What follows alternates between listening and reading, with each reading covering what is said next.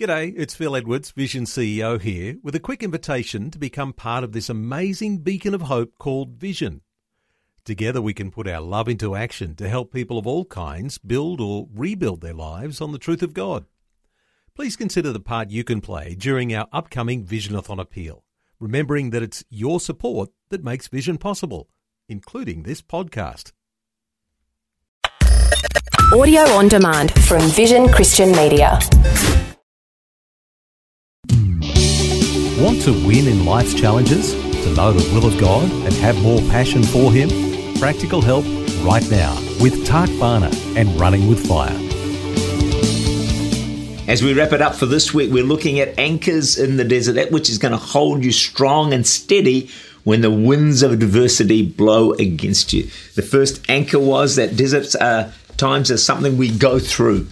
We don't stay in them, we go through them. Proverbs 23 verse 4, though I walk through the valley. God takes us into tunnels that have light at the end, not into caves. Secondly, every believer has a date with the desert. You have not been specially chosen for a trial or a desert. No, everybody goes through one somewhere along the line. Even Jesus, Paul, David, Joseph, Moses, the list goes on. Thirdly, we saw that another anchor is that a desert is a place of promotion in God. God wants to work some fantastic things in your life. Fourthly, that desert is not a place of punishment, but it is a place of promise. Then yesterday we looked at that the desert is a place of purification. God wants to purify us. And of course, that's a wonderful thing because it brings us into greater freedom and greater liberty in our lives. And repentance is a key word because repentance really is the gateway to God. You want more of God in your life? Hey, repent, sort a few things out. That's the way it's been for me. And I believe there's a call of the Spirit to repentance on the Church of Jesus Christ today upon you and me. 2 Corinthians 6 verse 17, come out from among them and be separate, says the Lord. Spurgeon, that great preacher, said this. I believe one reason why the church has so little influence over the world is because the world has so much influence over the church. The church's mightiest influence is felt when she is different from the world. Her power lies in her being different. Her influence rises with the degree to which she differs from the world. So we are to be different to the world, so that they look on and they see something that's not just like them.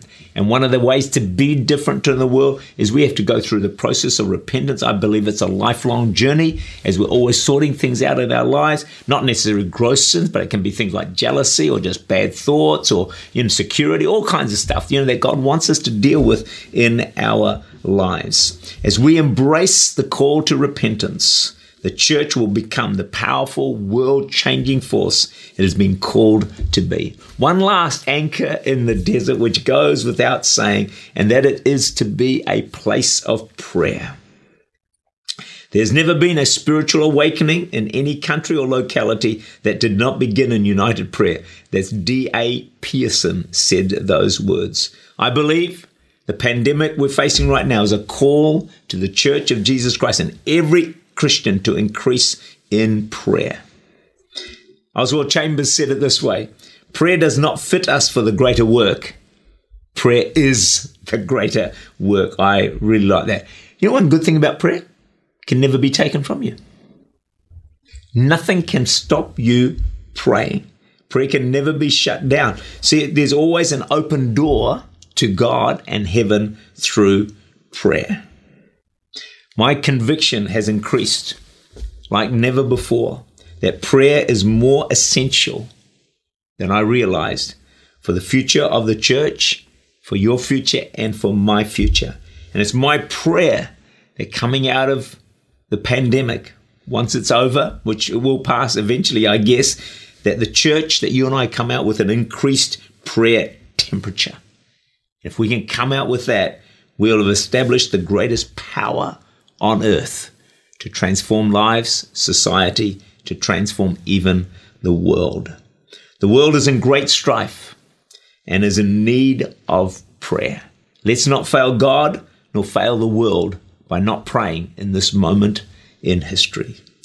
As you traverse your desert experience, let me share with you Isaiah 35 verse 3 to 4. Strengthen the weak hands and make firm the feeble knees. Say to those who are fearful-hearted, be strong, do not fear. Behold, your God will come.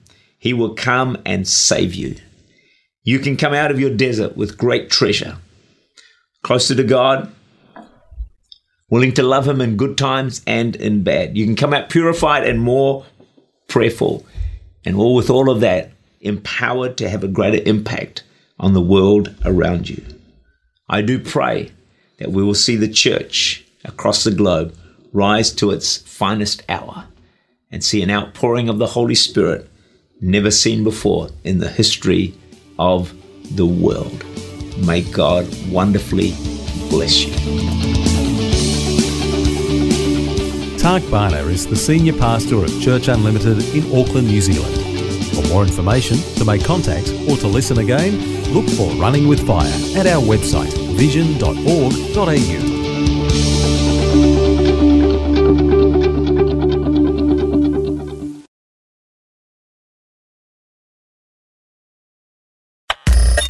Thanks for taking time to listen to this audio on demand from Vision Christian Media.